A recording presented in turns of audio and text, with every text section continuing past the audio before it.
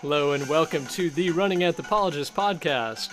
Here with Mark Lane Holbert and my lovely wife and co-producer Megan Lane Holbert, sending out wishes for a very special Mother's Day. This one's dedicated to all mothers out there, but especially my mom, who was a wonderful coach to me, encourager, and gave me unconditional love and support growing up. She was also an incredible runner in the state of Michigan, starting out running early on and in the 70s, going into coaching several state championship teams, and was a role model for many. I'm sure that we all have coaches out there that have carried us through and that have supported us, whether that be a friend or an official coach on a team. And I'm sure that all of our moms supported us in many ways as athletes, but in particular mine was a constant unconditional love, support, and encouragement. Toted me all over the state of Michigan and beyond to races growing up. And through that, I learned so much about others and the world around me. So I'm eternally grateful to her and for her. As we start out today's episode, Deb Voiles is joining us. And this is apropos because she actually started running as a mother for the first time, just after she had her first child. And she's carried that through into supporting and coaching and guiding others as the coach for Run Tampa, organizing one of the biggest running communities in Florida, as well as having a new running documentary on the human race, which is, among many things, with Kathrine Switzer, who is the first woman runner in the Boston Marathon.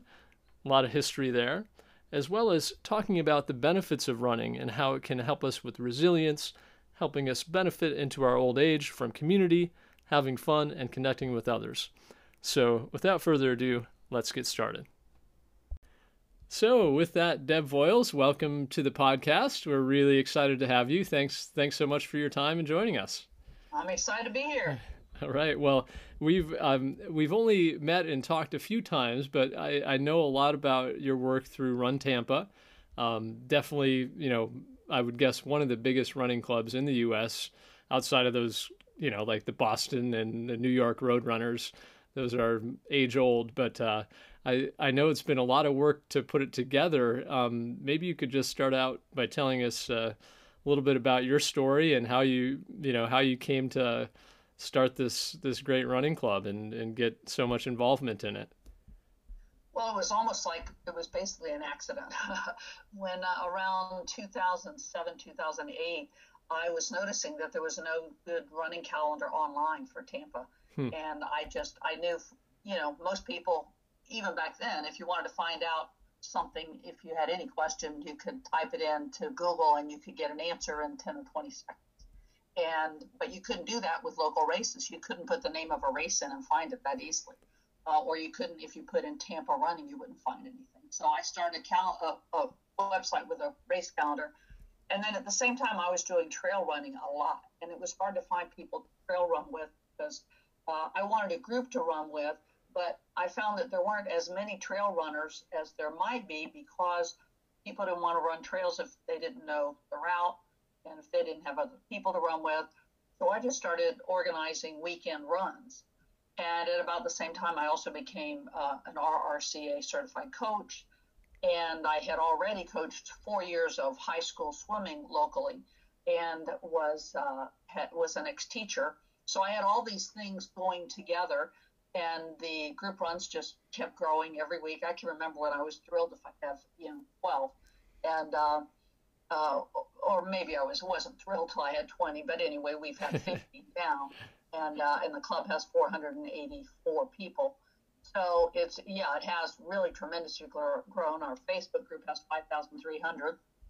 So, but not really the way it got started. It wasn't, I didn't really plan to even start coaching when I became certified. I just wanted to learn more about how to train myself. And then it just kept growing. And then we wanted to plan destination races. So I thought, well, I need to know more about these people than just their first name. And really, that's all I knew about some of the people running with us. So I organized a club.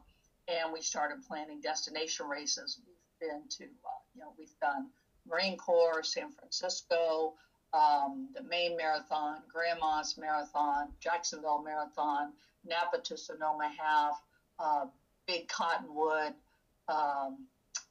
We've probably done 20 by now. We did the Run to Remember in Boston, Chicago. So that's a big thing. We're going actually to do the Niagara Ultra together in about 45 of us in June. But anyway, that's basically how I got started. And then people wanted coaching, and I started coaching. And I also, about the same time, wrote a book, After Your First 5K. Yes. And then I thought, I need to market this to more than just the local audience. So then I did two things. I started a podcast, and I started the Mojo for Running website. So then, and at the time, I never dreamed the podcast would be as successful as it has been. I was listening to podcasts back then, so I thought, well, I'm going to start my own. And it's just been great. There's so many different facets of my running business and career, but they've all been just growing now for about a dozen years. As is demonstrated by good returns. I know the Mojo Running is just kind of a general podcast, but there's also a separate one, am I right, for beginners to kind of get some coaching and some ideas for beginning runners. Can you share that one? Mm-hmm. Yeah, for about 5 or 6 years, I just had the Mojo for Running, and it was basically aimed at everybody, and every episode focuses on a different running topic. But I realized there were so many people who I felt like the beginner runners, people that really had not run even a mile yet, were in a whole different category, and that they needed help more than anybody else. Plus, at that time, there were no podcasts that were focusing on that segment. So I started Beginner Runner Village, and that's been very successful. Although I haven't done any more episodes in the last, it's probably been 2 years, but they are evergreen. Sure. So I still get a lot of people coming into my online coaching program. Most of them actually come from the Beginner Runner Village podcast, because that's my online program is really more for people either running their first 5K or their first 10K or their first half marathon. Cool. But the lion's share are people that want to work up to their first 5K. Yeah, one of my favorite titles that you shared with me is the half magic, because I think that the half marathon is a challenging and exciting distance for most runners. And it doesn't, the training doesn't quite wear down your body as a marathon training would. And you can run, pretty much a person can run a half very often throughout the year. Every couple of weeks, you could be in another competitive half and not have any problems. And I've heard you say many times, half is kind of a demeaning word because 13.1 is magic by itself. Yes, I agree. It's a shame for somebody to train and finally do their first half, and they're on top of the world. They feel like they've done something incredible, which they have. But yes, it's called a half, and half always indicates part of a whole. And I hate for anybody to feel like if they haven't done a whole marathon, that's not good enough. Sure. Because to me, it absolutely is. I think it's such a big deal to do a full, but I think I completely agree with what you're saying. A full you have to pretty much be obsessive about your training. You need to do a full, because it's your body's such a delicate thing, and the training has to be on point in order to excel, but also in order to avoid injury. Well, but with the half, you can be in shape for half all year long. Sure. Yeah, definitely. And I feel like that's so, throughout your career, you have over 40 years of running, and you've run a lot of marathons and many, many 13.1s and coming up in ultra. Throughout all of that, one of your messages has been that, we need to be sustainable in our running so that we can enjoy it and continue on doing it as long as possible. And to that end, you recently created a documentary actually called The Human Race. And I was really cool for me to see that and to hear the stories of all these runners who have made running a way of life and are still enjoying it. and still take great joy from it, from young to old, young to experienced, even better. Can you tell us, I'd love to hear more about how that came about and what the process was like in making a running documentary. Well, I never even dreamed I would be involved in anything like that, although my bachelor's degree is in journalism. Oh, so uh-huh. that kind of dovetailed well, but I had no experience, obviously, in videography. But I just was introduced by a mutual friend to Elizabeth Vassy. She goes by Liz Vassy, who grew up here in Tampa, but she is actually an actor in Hollywood. Oh, And most people probably know her from CSI. She played the lab rat on CSI for 5 years in the original, the first CSI. Okay. And then we hooked up right after she left that series. She's a marathon. She's a runner. She's a marathoner now. She wasn't then, but she was really intrigued by the idea. Running meant so much to her, and it just, even though then she was, I think, in her 30s, she was concerned about the thought of, oh my gosh, what if I ever have to stop? And when will I have to stop? Sure. So she came up with the idea of doing a documentary film about runners over 50. Okay. Originally, it was going to be marathon runners over 50, then it just became runners over 50. And it was interesting, the very day that we first talked on the phone, I had done a blog post about older runners, and I had referenced Dr. James Fries, who is a professor emeritus at Stanford University, and he was he was in gerontology his whole career, and he had done a study of 500 marathon runners from the age of 50 to 70. Mm-hmm. And his premise was that their knees were probably going to fall apart, but he wanted to document exactly what happened. And he was extremely surprised to discover that the opposite happened.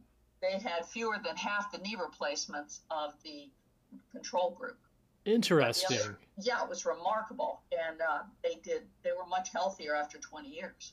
In every way. Every question they asked them. That's what we always hear, right? Oh, don't run long distances because it's going to ruin your knees. You won't be able to do anything when you get old. But really, you see that people that continue running, on the other hand, have better resiliency and better fitness into their older age. Yeah, the more we researched it, the more we discovered the benefits, how extreme they were. I like you said, I've been running 42 years. And, when people tell me, oh, it's bad for your knees, I just point to my knees and say, my knees are fine. I've run 3 ultras and 18 marathons. And, well, the 18 marathons includes the ultras. But my knees are fine. I mean, they don't hurt, they don't swell, they don't ache. Even after a marathon, nothing hurts. I even have no ACL in my left knee because of a skiing accident. It still doesn't bother me. So the message is never stop. And the other message is people can start when they're in their 40s or 50s or 60s. In the documentary film, it features 6 of my runners. One of them is 81. One of them is just about to turn 71. And several of the others are the rest are in their 60s. And, they're just amazing. They're always on the go. And their biggest problem is when they do get a running injury, which everybody does of every age, that's what makes them miserable, when they have to back off of their physical activity. Sure. And there's all sorts of tools and resources for cross-training and healing and being patient with yourself. I think that's important too, especially for younger runners to realize, we're going to have injuries as we continue running. And eventually all younger runners become older runners. And that's right. That reality, if you love running, will come to pass. And just seeing these, I would say, mentors, in the running world, continuing and being vibrant and being joyful in the human race, that documentary was really kind of cool. By the way, for those listening, I saw just last night, it was like 99 cents to rent on iTunes. There's various platforms that I'm sure you can get it at, but that was the one I searched on. And, continuing on with that, Deb, what would you give in terms of advice for people that want to have sustainable running, want to get more joy from it, and want to share in the joy of others in running? I think the most important thing is to be reasonable and listen to your body.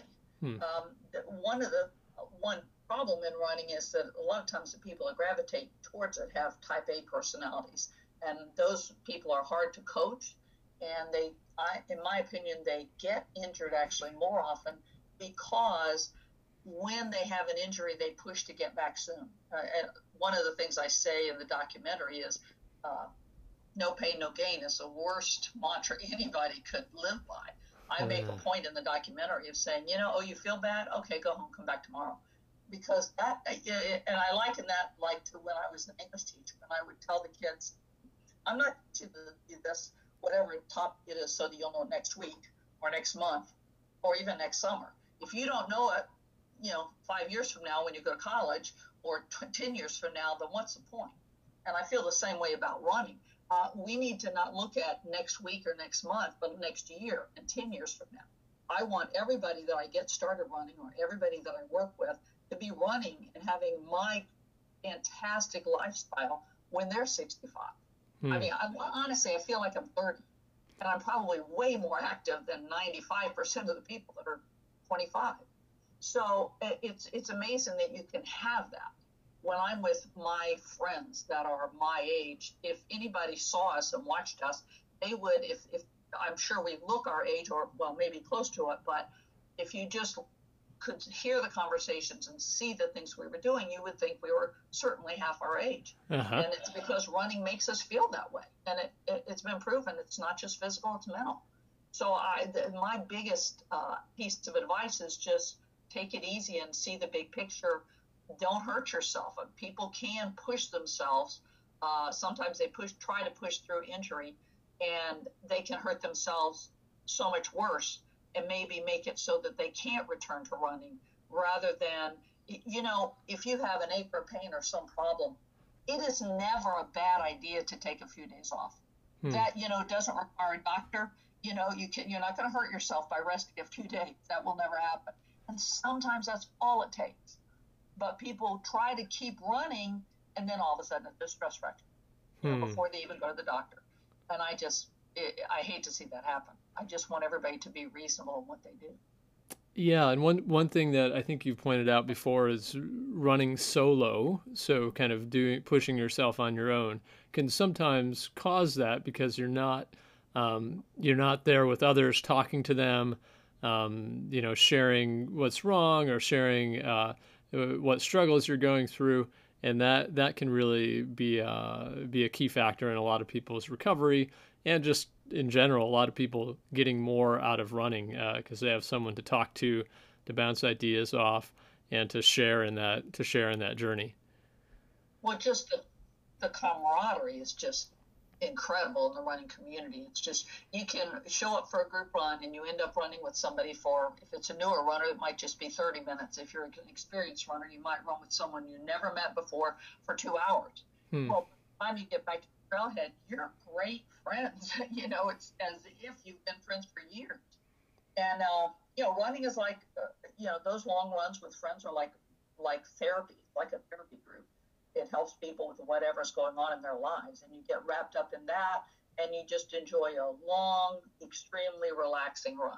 And those are, they're so critical to good health, mental health and physical health, because, I think you sort of alluded to this, that many people run too hard too much. As a coach, I can tell you that's one of the main things that causes people to plateau or to digress in their running, because they push too hard. They think, in life, I've said this so many times, in life, we always learn, our parents teach us, the harder you work, the faster you'll achieve your goals. And people transfer that into running, and they try to run as hard as they can every time they get out. And that just is not the right way. People do need to, if they want to be fast, yes, absolutely, they need to run fast. Some. But the running fast should be about 20%, and the other 80% should be just enjoying the run. Whatever pace is really comfortable, that's the right pace. And I've worked with many people. There was just one guy, Edwin, years ago.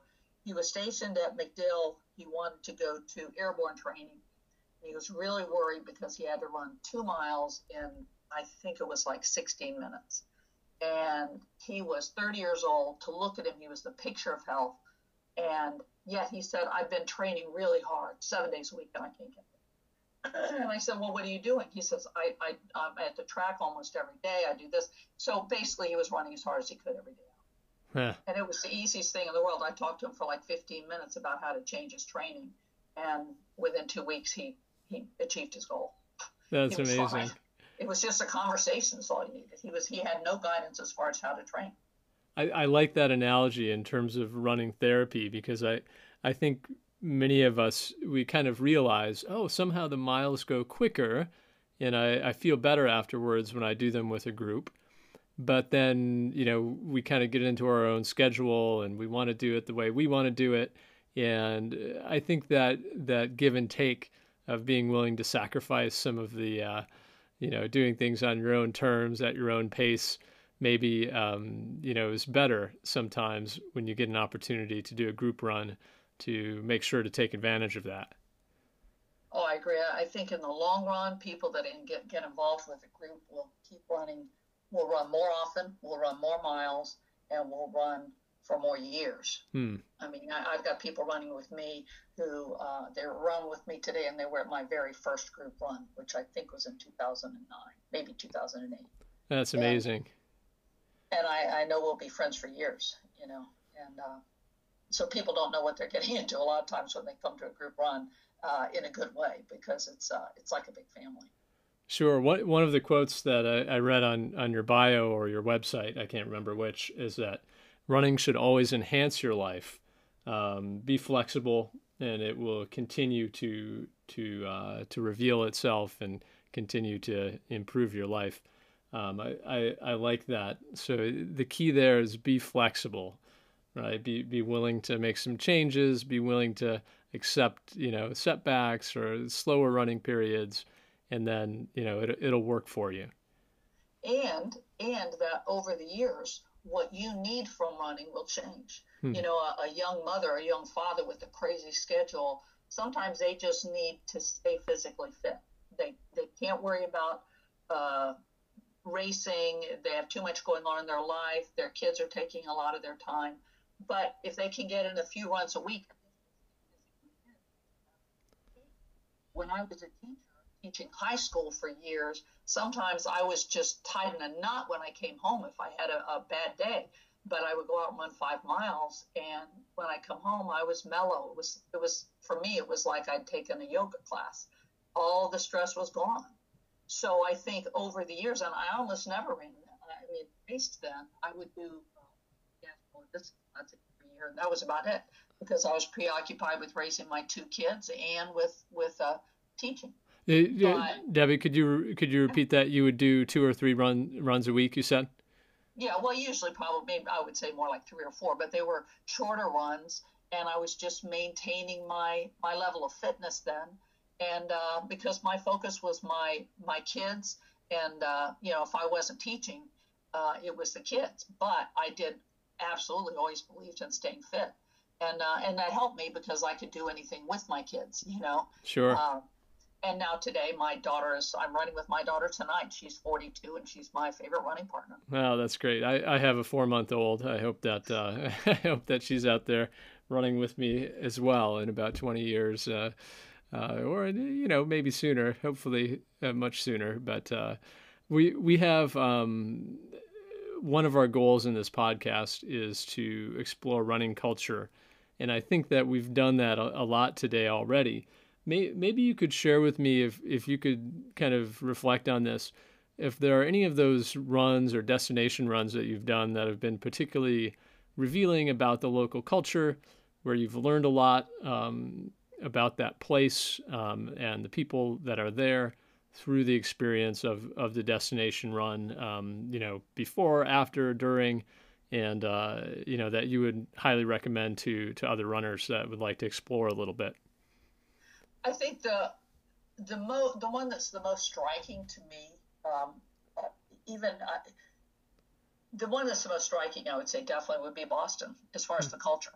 There isn't all that much, and also a lot of times when we do a destination race, we're only there for 3 days, and I'm spending most of my time with my runners, so it's hard to pick up on enough of a culture when you're there that quickly. And all the cities we've been to have been in the United States, but this time actually we'll be in Canada this summer, so that'll be kind of fun. Although we'll be right across the river. In that city is proud of the Boston Marathon. All of them buy into it. Even people who don't run are proud to be a part of Boston. And I think the Boston bombings actually made that even more important. It means so much to them. You see signs everywhere that say Boston Strong, and everybody believes it. Everybody takes pride in that, and you feel it when you're there. And I love that walking around there, Boston race weekend. Everybody wears their Boston Marathon jacket. When you go to the expo and you buy your jacket, you wear it the rest of the weekend. And of course, that means you have to finish the race because, if you're wearing the jacket, you better finish the race. But it's interesting. Nobody buys Boston shirts, although anybody could, but people don't buy the Boston Marathon shirt unless, of course, they do the race. Sure. Except for I bought one for my mom. She's 90. Nobody's going to think she did the race. She'll be okay with that. She's wearing that now. But you walk around and you see people wearing their Boston jackets from all the prior years. I saw somebody with a jacket that was 30 years old, because they're all dated. They have the date embroidered on them. And you see the pride. And you're running on the race course and you see people clapping on the sidelines and they're wearing Boston Marathon jackets. Culture around even the towns that you run through, Natick and Hopkinton and Framing. I always get from Framingham or Farmingham. Anyway, those all mean so much to you. The girls at Wellesley. It's a storied race course itself. Heartbreak Hill. There's so much that you hear as a runner for years, and then you go there and you soak it up. I thought recently I would like to take my running club up there and stay somewhere about halfway in the race course, like halfway between Hopkinton and Boston, and then take them out and run 6 miles of the race course 4 days in a row. So they can experience the whole thing. It would just be a fun, like, running retreat that we can do. We did something similar to that a year ago. We went to Boston and did the Boston Run to Remember, which is a half marathon. Okay. It does not use the Boston Marathon course, but while we were there, we went out to the Boston Marathon course and started at 1 mile from the end of the Boston Marathon course and ran in and then took pictures of the finish line, so that all those people who are likely will never get to run it will get to experience just that little bit of it, which was wonderful. Sure. Yeah. For most amateur runners, it's one of those once in a lifetime things. We